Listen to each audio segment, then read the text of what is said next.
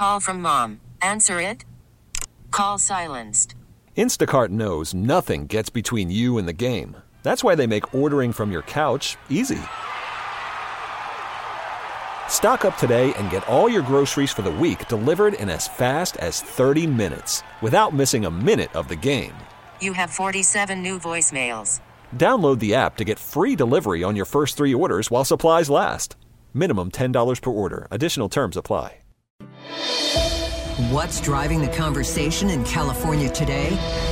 Every weekday at this time, we explore a topic that's making news in our state. This is the state of California.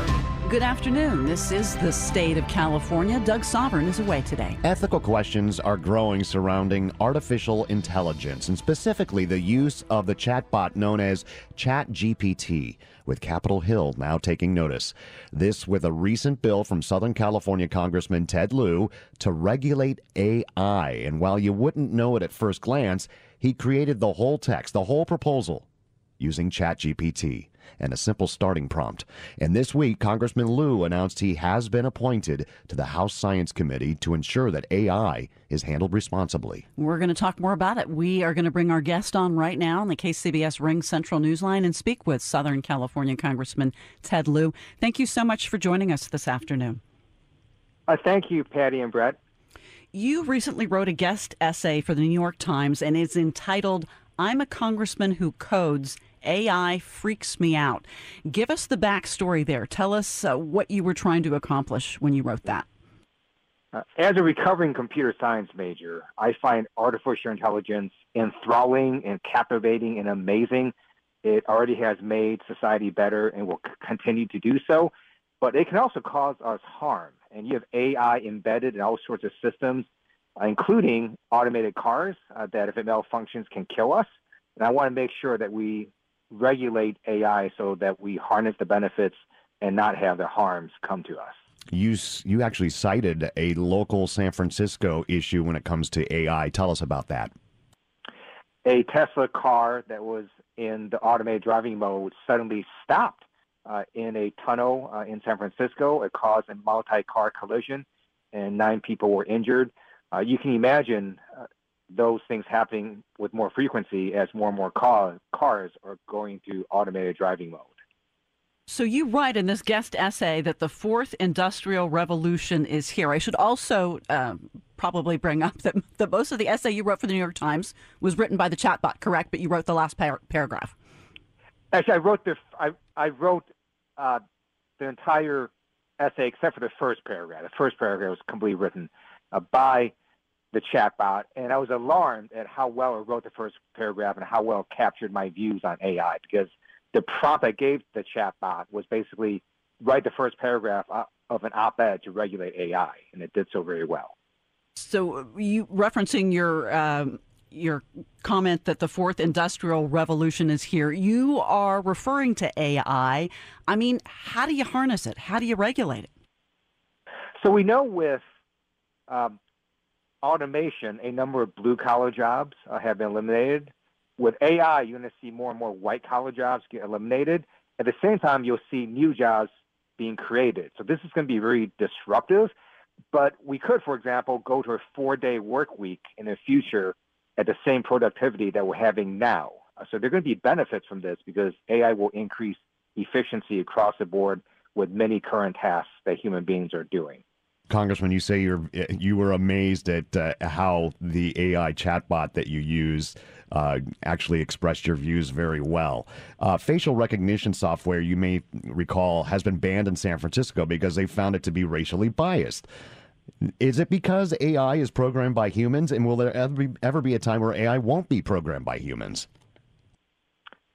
That's a very interesting question. You can see in the future that AI will write additional AI code, and ChatGPT right now will write software code for a number of basic computer programs. Specifically on facial recognition, I just recently introduced legislation to regulate facial recognition. I commend San Francisco for what it did, because right now facial recognition does discriminate against people who have darker skin, and we need to fix that. Plus, there's lots of privacy issues related to facial recognition, and that's an example where we need to regulate AI. So what is the progress of your bill? It has not passed yet, correct? So it took over 2 years working with a variety of stakeholders just to have a bill that makes sense. And it became clear to me that there's no way you can regulate AI in every specific instance in which it's used. I think ultimately we're going to need some sort of federal agency to regulate AI, particularly because agencies can also reverse itself and change course if they make mistakes without needing an entire act of Congress to do so. So would the regulation be on a case-by-case basis? Is that what you're proposing? Yes. So, for example, we don't pass individual laws to approve or disapprove pharmaceutical drugs, right? The FDA does that. It'd be impossible for Congress to try to do that on a case-by-case basis.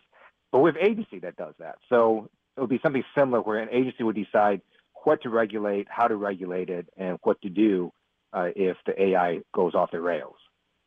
So you're talking about basically starting from scratch a whole new agency.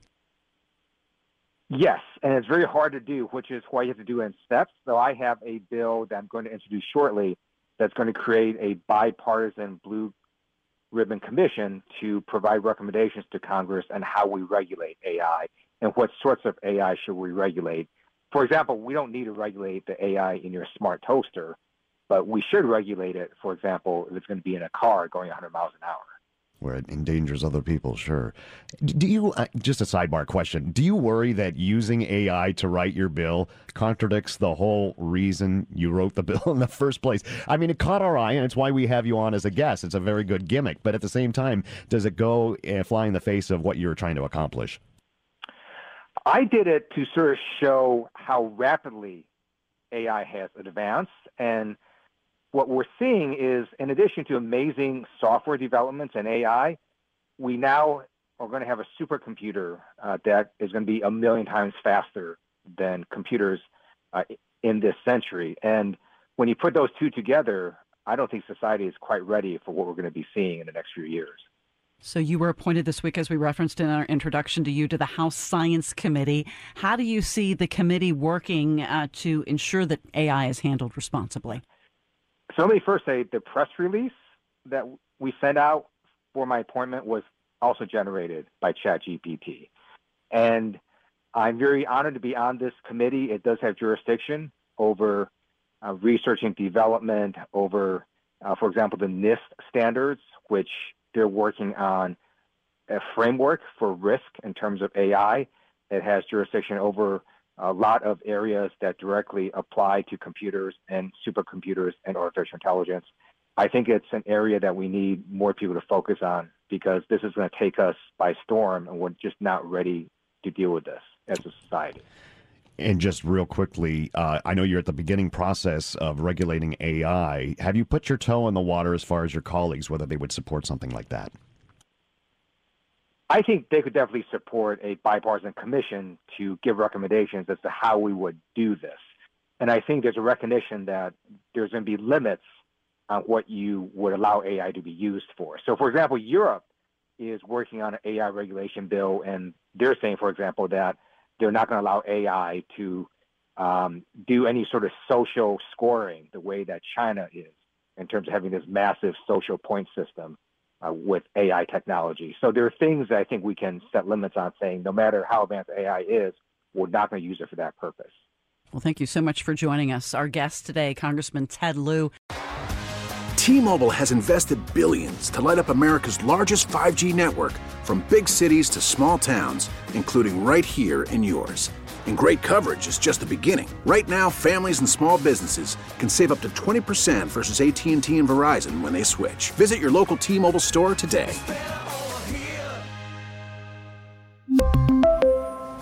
Plan savings with 3 lines of T-Mobile Essentials versus comparable available plans. Plan features and taxes and fees may vary. Protect your vehicle's engine with a full synthetic oil change and save with Mobile One at O'Reilly Auto Parts. Purchase 5 quarts of Mobile One full synthetic motor oil and receive a $10 O'Reilly gift card after rebate. See store for details. With your Mobile One purchase, you'll also receive 2 times points during O Rewards Bonus Points Month at O'Reilly Auto Parts. O'Reilly Auto Parts. We get it. Attention spans just aren't what they used to be. Heads in social media and eyes on Netflix. But what do people do with their ears? Well, for one, they're listening to audio. Americans spend 4.4 hours with audio every day. Oh, and you want the proof? Well, you just sat through this ad that's now approaching 30 seconds. What could you say to a potential customer in 30 seconds? Let Odyssey put together a media plan tailor-made for your unique marketing needs. Advertise with Odyssey. Visit ads.odyssey.com.